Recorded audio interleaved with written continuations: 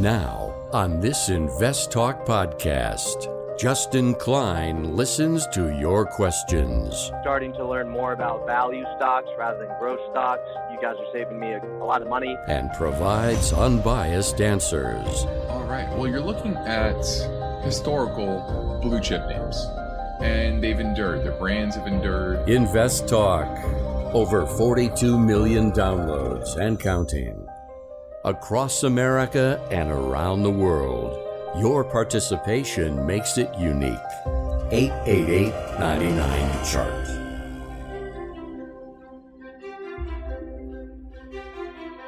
At a time when investors are confronted with market volatility and a variety of challenges fueled by the uncertainty of inflation, unsettled geopolitical tensions, and economic pressures, Justin Klein and Steve Peasley stand ready to take your finance and investment questions and share their unbiased answers. This is Invest Talk, independent thinking, shared success. Invest Talk is made possible by KPP Financial, a registered investment advisor firm serving clients throughout the United States. The clarity for your path forward starts now. Here is KPP Chief Executive Officer, Financial Advisor, Justin Klein. Good afternoon, fellow investors, and welcome back to Invest Talk. This is our Thursday, June 2nd, 2022 edition, and I'm Justin Klein, and I'm excited to have this hour with you, hear your questions, concerns, goals, and provide you with unbiased answers. No hidden agenda. Not here to push anything, just here to educate you, give you the tools to help you become a better investor, a better decision maker when it comes to your money and your investments. Try to weed out the emotions, which are natural. The first thing that you have to do as an investor is recognize that. Recognize that emotions are going to happen, but it's about tamping down on those emotions as much as you can and ignoring them as much as you can. Focusing on your goals and sound logic, sound strategy. And in today's investing situation, it's very different from what we've been dealing with the past several decades. Higher inflation, higher interest rates, and a more volatile geopolitical situation. And with all that, it makes it more difficult to navigate in some ways, but easier in others. Why? Because it's a return to the tangible, it's a return to the here and now, and about delivering on the real needs of people today. And that's historically what businesses are all about. How do you solve people's problems today? Not the problems of 5-10 years from now, which was frankly kind of the theme for a long while. Now it's how do you make sure people have food and energy? That they have the goods delivered to their homes, delivered to their stores, that we kind of took for granted for a long period of time. And so it's going back to the roots of what an economy is about, what companies are about. And that means you have to return to the roots of the fundamentals of analyzing businesses and leadership and the stability of the businesses. And stability can mean multiple things. It can mean stability of their supply chains, stability of their workforce, stability of their financing. Are they reliant on external financing, raising capital, selling shares, selling bonds? Or are they self-sustainable? And so we are in a world where sustainability means a lot different, many different things than what you heard of or you thought of sustainable just a few years ago. Less about the climate and more about, can you stay in business? Can you provide your customers with the goods and services that you offer in a timely, efficient, effective, profitable manner? And so that's what we're going to continue to kind of get you focused on, keep you focused on. And we're going to do that with my mission statement, which is always independent thinking and shared success, which means whether we're talking about the market as a whole, geopolitical concerns, particular sector, I'm here to present it all without bias. Give you the facts as I see them and using perspective over 20 plus years of investment experience and a lot of times just studying market history. So I encourage you to contact me with your finance and investment question, and you get to shape the show to your liking. So you can call right now during our live stream program from 4 to 5 Pacific time, or you can leave a question on our Invest Talk voice bank. Either way, the number never changes. So let's get right to our first listener question now. Jordan, down here in Dana Point, just one city south of me. How you doing, Jordan? I'm doing well. How are you, Justin? Doing very well. You're looking at Centene. CNC is the symbol. You own it or looking to buy it? I own it, and I'm just wondering if I should hold on to it or sell it and take my profit. Kind of holding steady on the chart, so I'm wondering which way it's going to go. Well, this is in the large cap value camp, so that's a positive. The technicals are perfectly fine. It is trading below the 50-day moving average, but overall it's been kind of in a trading range since the beginning of the year and looks to be roughly flat on the year. And in a market where the S&P's down low teens, flat is winning. And this is a company with $4.4 billion in trailing 12-month free cash flow, which puts the free cash flow yield around 9%. That's pretty good. So I see nothing wrong here from a valuation perspective. Earnings are expected to be $5.50 this year versus $5.15 last year. It's supposed to make $6.30 next year. So not growing gangbusters, but once again, that's not what's important here in this environment. It's about consistency of their business, and it's a pretty consistently growing business. Return on equity has come down, but still positive, solid. They have issued some more shares recently. That probably worries me the most. They went from 420 million shares in 2019 to 591 million shares outstanding today. Why is that? Is that did they buy another company, or what are they doing with that capital? Because they're not paying a dividend. Right? Typically that happens with companies that are paying too high of a dividend. They're having to finance that with share sales, et cetera. And that's usually unsustainable. So I want to know why that is. I see no problem with it. The technicals are fine. The fundamentals are fine. It's not super cheap, but it's definitely not expensive at all. So I would hold on to it. I like the space that it's in. For everyone out there, probably don't know this, they provide managed healthcare services through government subsidized programs. So dealing with Medicare, Medicaid, supplemental insurance, and yes, and that's 68% of their business is that Medicaid supplemental. So with more and more baby boomers retiring, I see no reason to be mad at this company. So I would hold it. Thanks for the call, Jordan. Now we're moving into a break. I'm ready for your questions now. Any topic of concern, such as stocks, finance, anything money related, give me a call. This is Invest Talk at 888-99-CHART.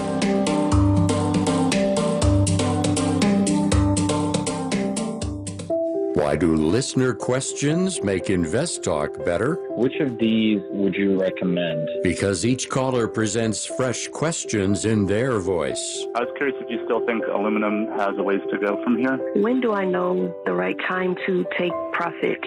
Should I be looking for an exit? Should I be holding here? And listeners instinctively realize that Invest Talk uniquely offers a welcome dose of investing satisfaction. I think you have a terrific show, and I've learned a whole lot. Hey guys, love your show. I've been listening for several years now, and I've Learned a lot. Justin Klein and Steve Peasley understand what investors need and want. I would look at it from a tax perspective. If there's no tax implications, move on, find better ways to use that money. I'm going with the odds. I think a half position now would at least get you in it and get you watching it so you won't lose track of it. Don't forget to call Invest Talk, 888-99-CHART.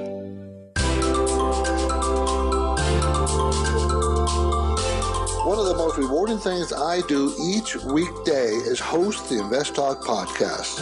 I truly enjoy helping investors, and I know that every question counts and every answer I provide will be unbiased. You, the caller, get to chart the course for each Invest Talk podcast. Call with your questions anytime, day or night, 888-99-CHART.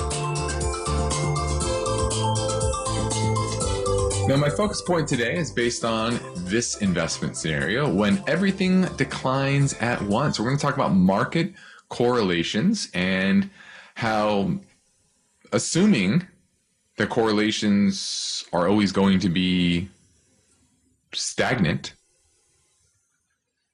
that it can get you into trouble, and why correlations can at times all go to one. And we're going to look at why that might be.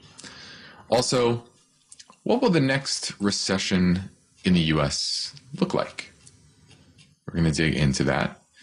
And then lastly, fuel prices. We have a deal, or a reported deal, with Saudi Arabia, and whether or not they are going to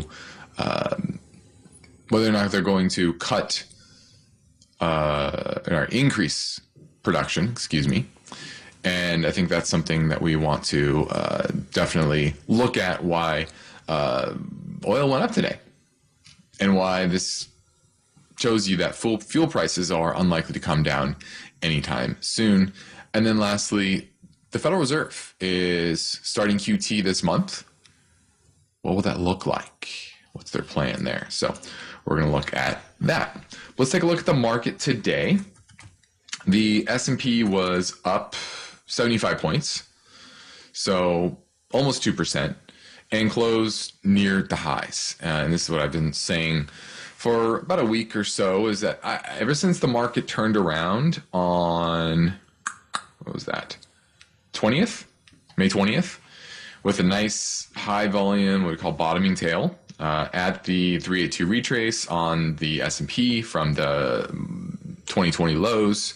I know I'm getting kind of jargony here, but basically that was major support, and it reversed at that level, and that made me say, and then I looked at the sentiment indicators were really negative, and I said, there's too many things lined up, and this is often what you need to do. It's not about one factor, because rarely does one factor change the direction of the markets, of a particular stock.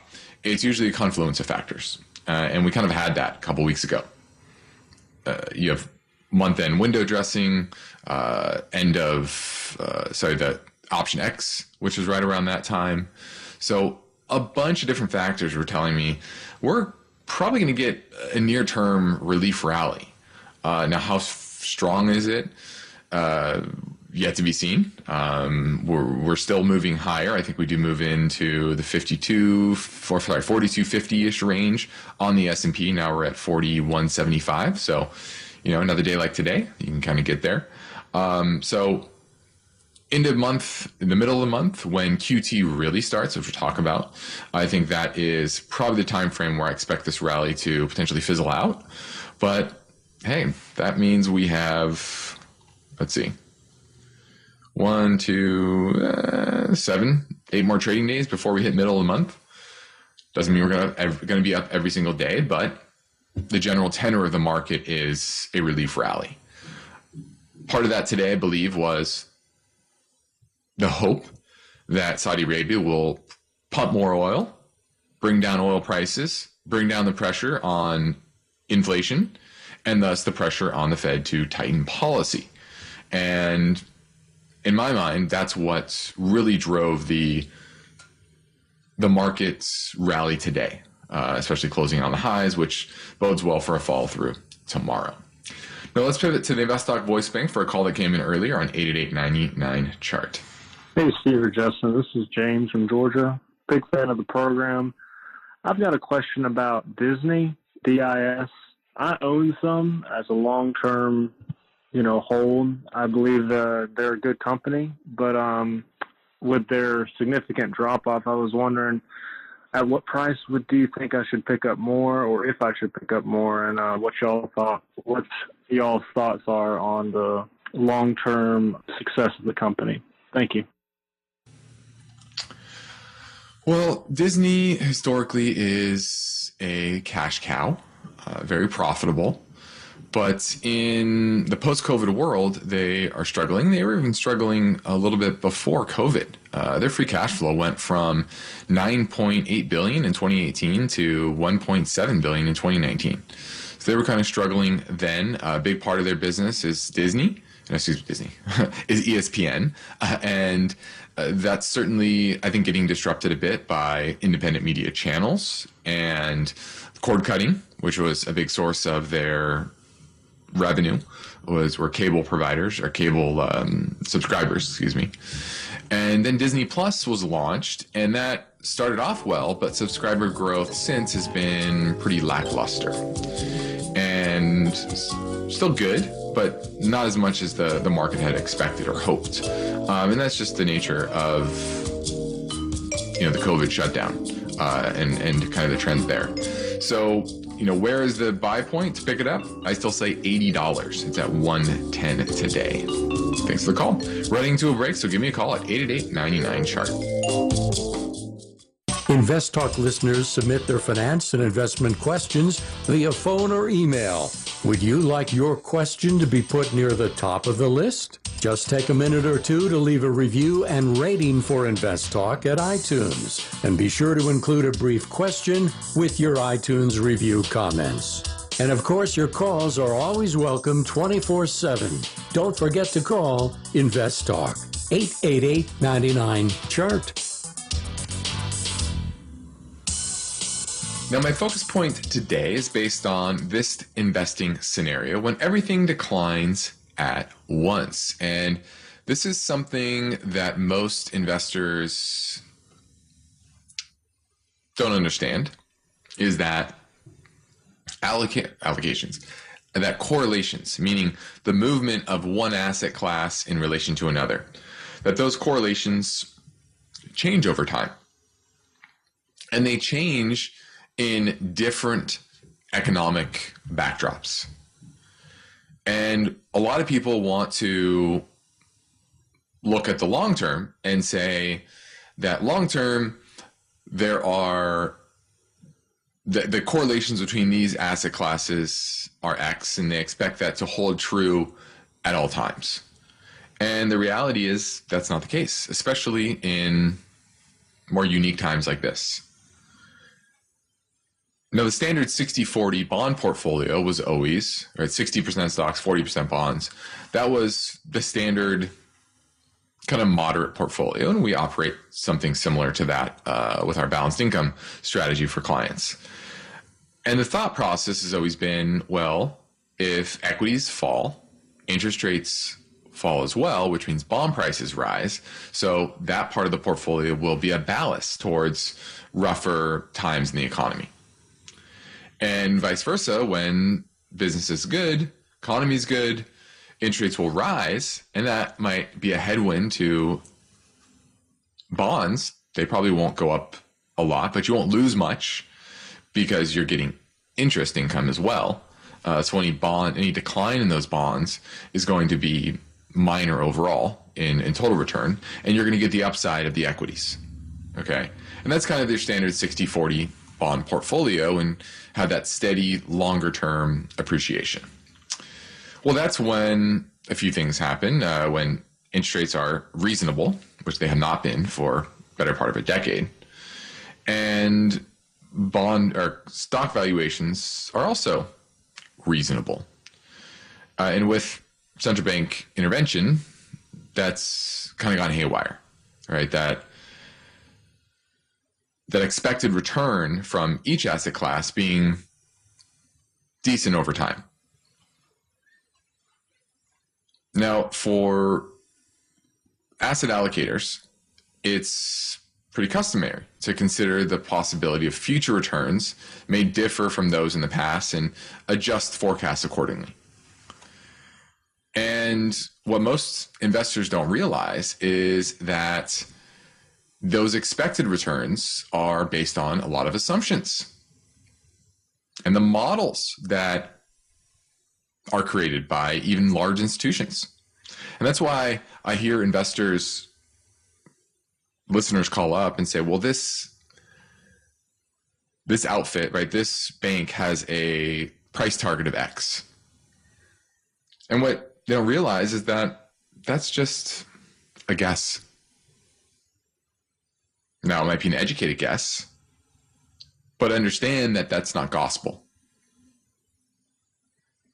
And it's very difficult for anybody to foresee all the circumstances that might be out there in the economy, both in the near term and the long term.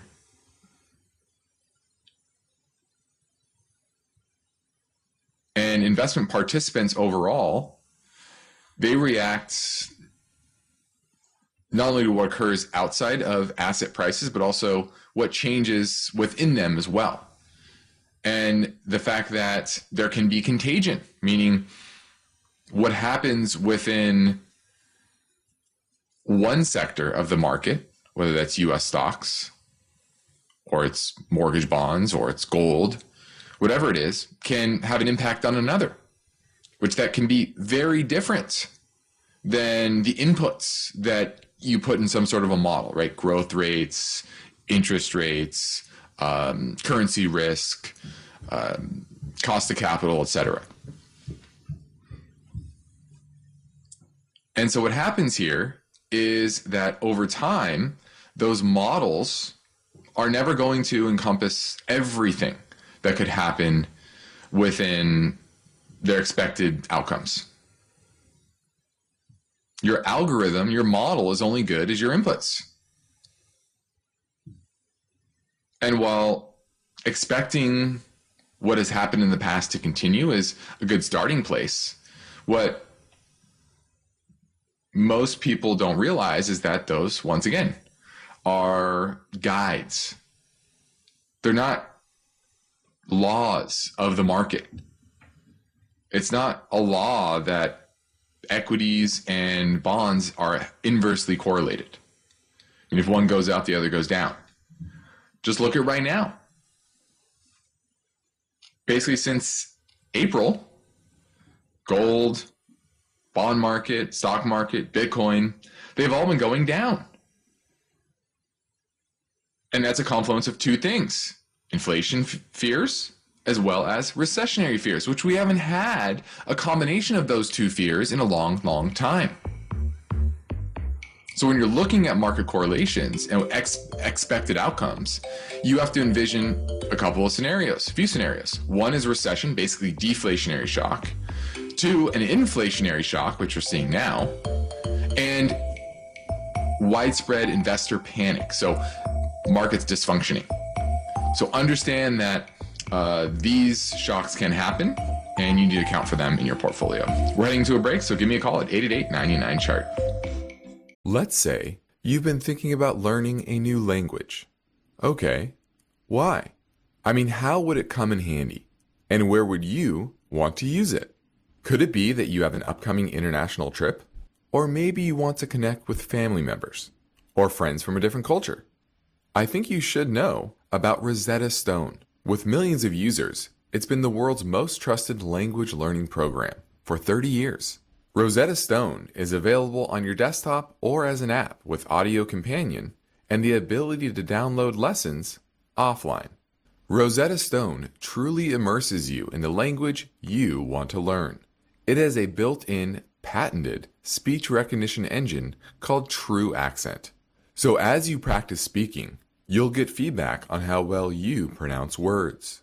With Rosetta Stone, you pick up a language naturally, first with words, then phrases, then sentences. It's an intuitive process designed for long-term retention. You really learn to speak, listen, and think in your new language. Rosetta Stone is an amazing value, so your special skill set is within easy reach. You know you want to do this, So, don't put off learning that language. There's no better time than right now to get started.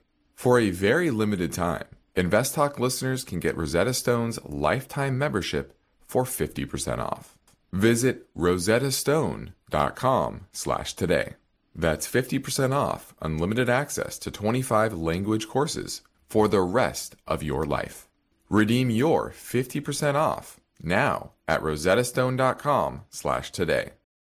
At this point, I think almost everyone has heard how generative AI promises to bring us to the next industrial revolution.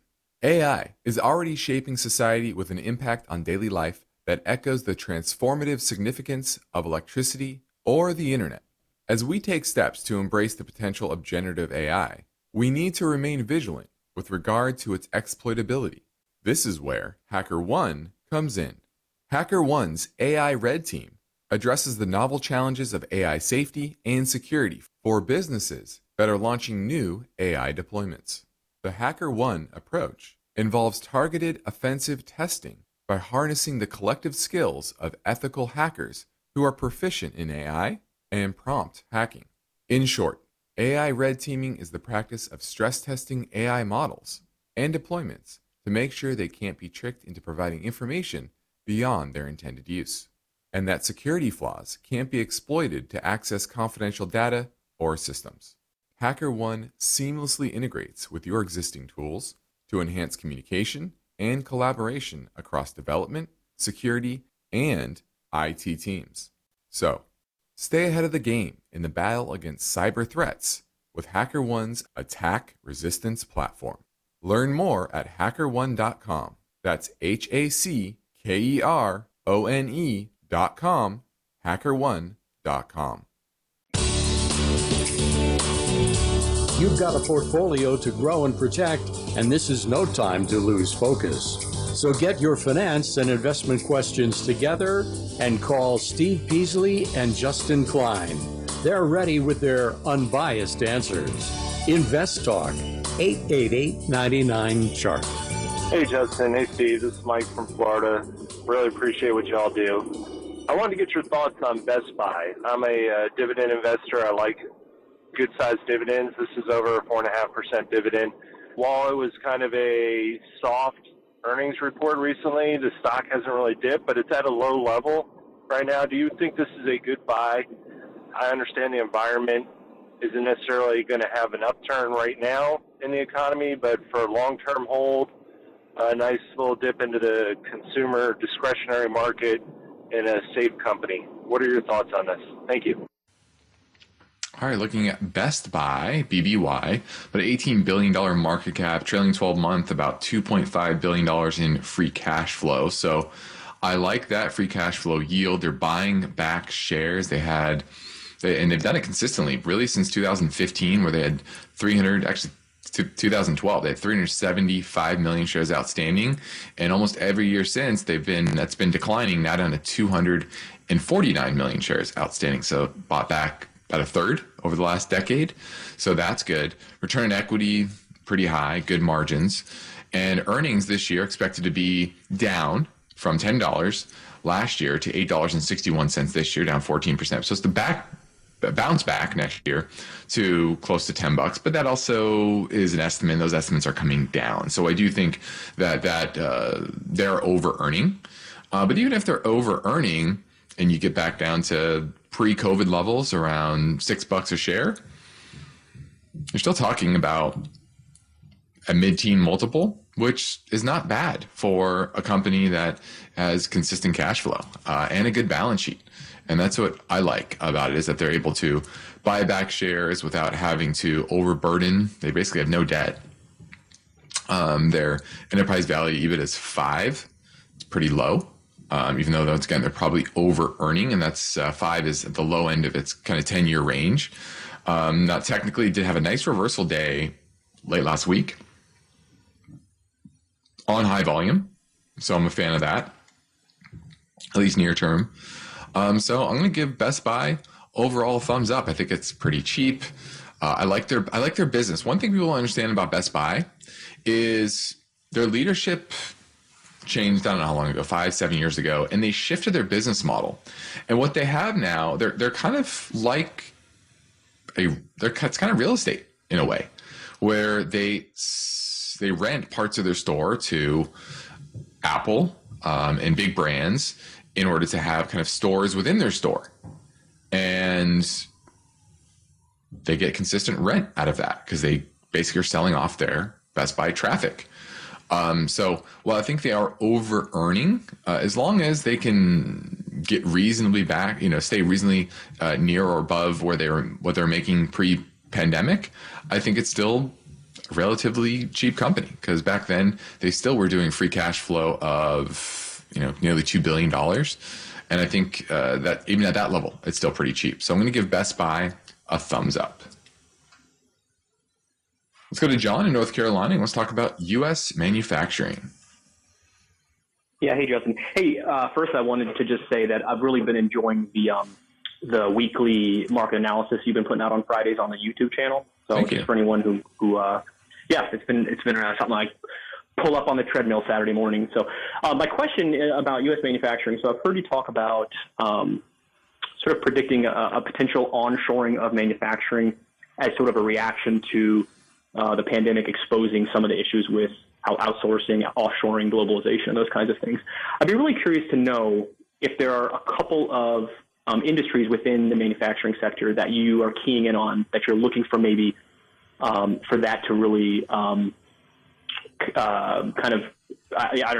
targeting, I guess, maybe one or two industries within the sector that you see as ripe for that sort of onshoring movement. Yeah, I think number one would be automation. If you're going to build a modern factory back here in the U.S.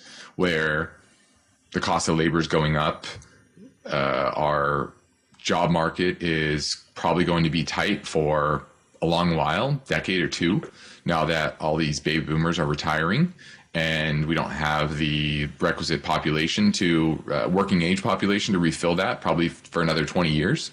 And so wage growth is probably going to be above average. And that means you need to rely as much as you can on the, automation, and try to have least amount of workers as you possibly can as well. So that's number one. Obviously, anything related to heavy machinery, that's going to be in big demand. Engineering, being able to rebuild our infrastructure here in the U.S., as well as just the building new buildings that are needed for this transition. So those are areas that we really like. Electrical equipment, we like that as we try to modernize our electric grid. And things are becoming more electrified with EVs. I think that trend is going to continue. Who are the winners? I think it's going to broaden out beyond just Tesla so far. So, those are just a few of the areas. Obviously, there's a lot of kind of subsectors within the industrial space that are interesting. Raw materials are always good. Zinc, copper. I think those are going to be in high demand, et cetera. So, yeah, I mean, it's going to be a great time for American industrial companies to help big business reindustrialize our country in a big, big way. And, it's happening quietly, and it's not a giant boom quite yet, but it's more kind of consistent growth. And you look at that with CapEx spending here in the U.S., it's definitely well above where we were pre-COVID. And that's just an indicator that businesses are investing back in America because they see the geopolitical risk, because they see just-in-time inventory not as resilient, right? They're investing in resilience of supply chains, and they can see how that can wreck their business if they can't get the products that they need. So those are some of the areas that I think are going to do very, very well as this trend continues for, I think, the better part of the next decade. Thanks for the call, John. Loved it. Love that question. 888-99 chart, 888-992-4278 is how you get through your question, through and ask your question on today's show. We have about 15 minutes left. Now let's touch on QT, quantitative tightening. It begins this month, and a lot of people think that it started yesterday on the 1st, but it didn't. Let's dig into that. So the Fed has about an $8.9 trillion asset portfolio, and they intend to let that shrink more passively, which they did back in 2007 to 2019. They also did a form of quantitative tightening, but just allowing some of the bonds that mature to not be repurchased. And that's what's happening now, is they're keeping their portfolio static. By any bonds that mature, they're going into using those proceeds to buy new securities. So starting yesterday, the Fed will allow up to $30 billion of treasuries and $17.5 billion in mortgage-backed securities to mature every month without investing the proceeds. Now, none of the Fed's treasury holdings mature until the 15th of this month. So it really won't take effect for 2 more weeks. Now, in September, the Fed will allow double that, $60 billion in treasuries, $35 billion in mortgage-backed securities to run off its portfolio. Now, the Fed has also said that they want to primarily own treasuries within their portfolio over the long term. So I think that is a shift to monetize the debt and not incentivize housing prices to go above longer term income growth, which kind of has. And I think the Fed has facilitated part of that by keeping mortgage rates uber low. And so they haven't ruled out selling some of their mortgage-backed securities, but mainly they're going to let that shrink over time due to prepayments and runoffs. Now, the issue, though, is with mortgage rates up and refinancing basically non-existent, the runoff is going to be a lot slower than they're kind of leading on. Because how runoffs work is you have a mortgage, and it's owned by the Fed because they purchased it over some period of time as part of a larger mortgage-backed security. And you go and sell your house, you pay off that mortgage, that's a prepayment. Or you refinance your existing mortgage, that's also a prepayment, right? That can cause a runoff. But with rates so high, housing activity falling, right? Purchases falling overall, and refinancing almost nil, that target is going to be probably far lower than you would expect if mortgage rates were back down to around 3%. Okay. Now, what happens to this money? Well, basically, this is just being pulled out of the financial system. When the Fed goes and buys, it does QE, they're typically buying these assets from large banks, and those banks are typically holding it in reserves. And that's why the initial round of QE overall didn't create a lot of inflation, because that money didn't get out there in the economy, because the banks were not lending in a big way. They didn't really start lending until about 2012. And that's when the housing market started to take off again. So, and just the economy in general started to take off again. And so that was an indicator of getting the money that was created during QE out into the real economy. Now the question is, how does that money move into the real economy? QT, because you have so much reserves in the banking system, that it's really not likely to have a huge impact in the near term. Now, over time, as that drains, a few things are going to happen.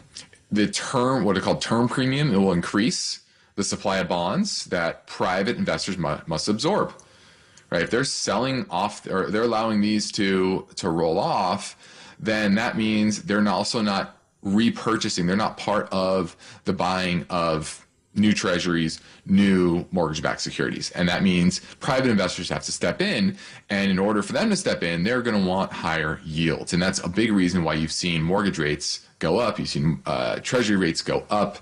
And in late 2018, investors were concerned that the effects of the Fed's QT policies back then were causing problems within the system, because there was a sharp decline in tax revenues and spending was still very high under Trump. But right now, you're actually having the opposite problem. Tax revenues are surging and we're actually spending a little bit less than we did last year. But those tax revenues, because of asset prices falling now, are likely going to reverse. So I think this is actually going to be an issue maybe next year, the year after, saying, hey, now that we're not getting all this tax revenue from capital gains, what effect is this going to have on the Treasury market as issuance continues to go up? Because I don't think government's going to spend less. But you can see with asset prices kind of coming down, that's clearly going to have an impact on tax receipts, but probably not a huge impact on the Treasury market for another year or so. So then the next question is, when will the Fed stop their QT process? And they're still not they have an idea, but as we all know, typically the Fed will break something and then they will reverse course in some way. And I think that'll be the case over the next 6 months or so. Now, when will that be? We shall see. But I wanted to give you a rundown as we enter the month of June, the first month of QT. Now, summer is almost here, and I bet a lot of people feel like this year is moving by pretty fast. Maybe not. Maybe the volatility in the market is saying, wow, I hate this year. And the inflation. People saying this year needs to get over. Who knows? But either way, we are moving into the summer. Now, the summer is a time where I do think there's going to be a bottom of the market. The early summer, latter summer, I probably think latter summer, but this is also a time where volatility tends to pick up. And the question is, are you prepared for that? And are you prepared for that rebound? Are you able to put together a strategy that will succeed once the market does find that bottom and the Fed does pivot? And so I encourage you to take advantage of our free portfolio view assessment via telephone or GoToMeeting if you need help. And you can set that up by reaching out to us through investtalk.com or our office. You can call our office, 800-557-5461. We'd love to help you in any way. Just a short 10-minute conversation can do wonders. So please reach out if you need help optimizing your portfolio. Let's go to Noel in Napa looking at BKE. Yeah, hi, Justin. Sorry to bring it up again, I guess, but you discussed it yesterday, and that's when I became aware of it. And it really sounded interesting when you talked about it. And so I looked at it today on my TD Ameritrade website, and it listed as a value stock. And, of course, you wouldn't have talked about it if it wasn't a value stock. But then I clicked on another thing, somebody that on the TD Ameritrade site, Zacks, they like the company, but they call it a growth company. And so why would they do that? It's probably a value company. I don't know why they might consider it a growth company. Maybe because it was growing nicely last year. A lot of that had to do with COVID shutdown and people finally being able to get back out and spend money, and a lot of consumers had money to spend and needed an update to their wardrobe. And so Buckle is a popular place for that. They have stores in 42 states. So, but I would call it a small cap value name myself. Now we're heading into our final break, so give me a call at 888-99-CHART.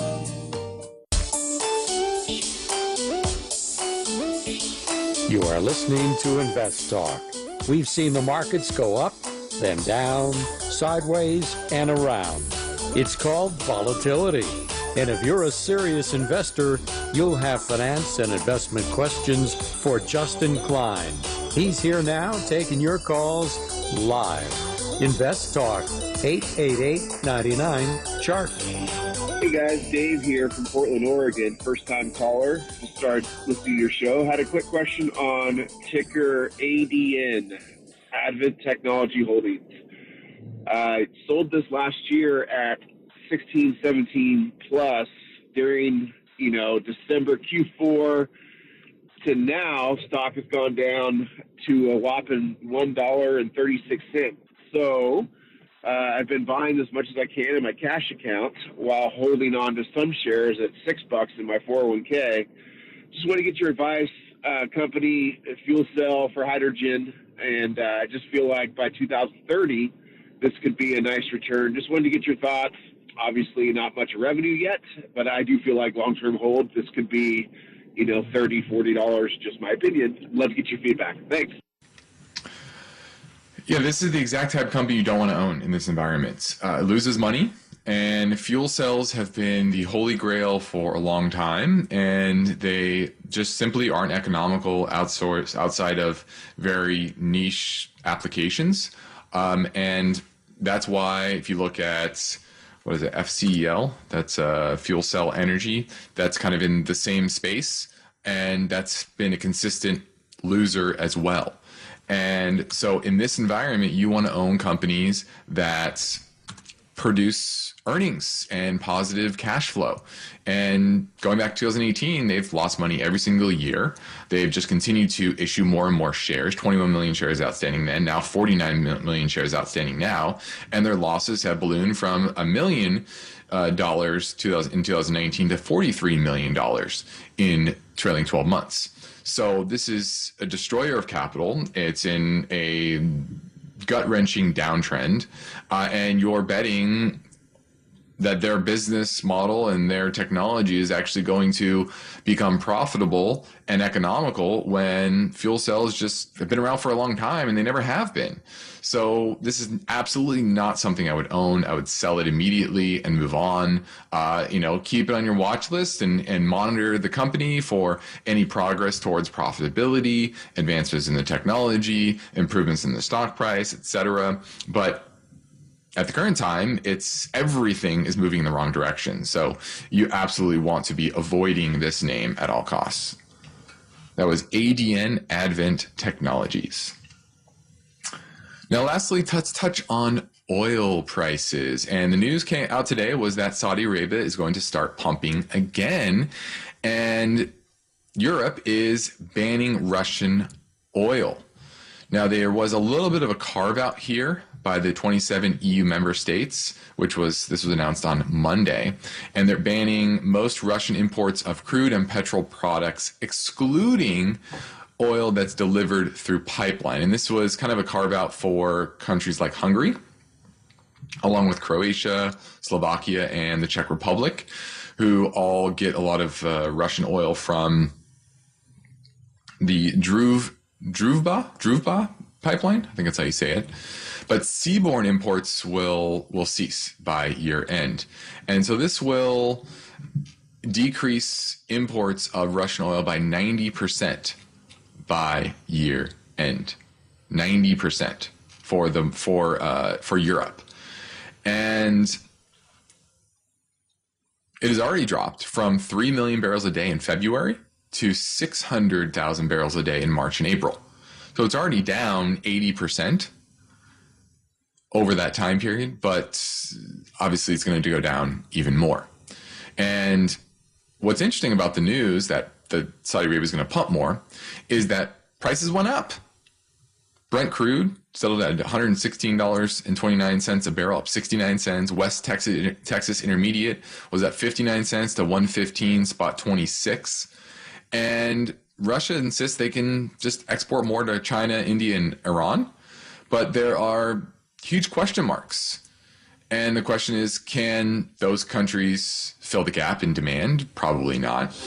Now, what's positive on Russia's side, they've actually increased production in May, but that was after a 1 million a barrel slide in April. So it's gone back up about 200 or 300 million per barrel. But the end all be all is you really have to just focus on the price here, the price reaction. And the price reaction says there's not much that can be done about high oil prices, barring a reversal of fortunes in Russia and ending of the war and thawing of relations, etc. But I don't see any of that happening in the short to medium term. I'm Justin Klein. This completes another Invest Talk program. Steve Peasley and I thank you for listening, and we encourage you to tell your friends and family about our free podcast downloads and our official Invest Talk downloads count exceeds 42 million. Thanks to you, which you can get your Invest Talk podcast anytime at iTunes, Spotify, or Google Play. And be sure to rate and review. And if you leave a question with your review, we will prioritize the answer. Independent thinking, shared success. This is Invest Talk. Good night. Invest Talk is a trademark of KPP Financial. Because of the nature of the interactive dialogue inherent in the format of this program, it's important for the listener to understand that not all comments made will apply to them. Specifically, nothing said shall be taken to be investment advice, or shall statements on this program be considered an offer to buy or sell security. Because such advice is rendered solely on an individual basis and at times will require that the investor review a prospectus before investing. Invest Talk is a copyrighted program of Klein, Pavlis, and Peasley Financial.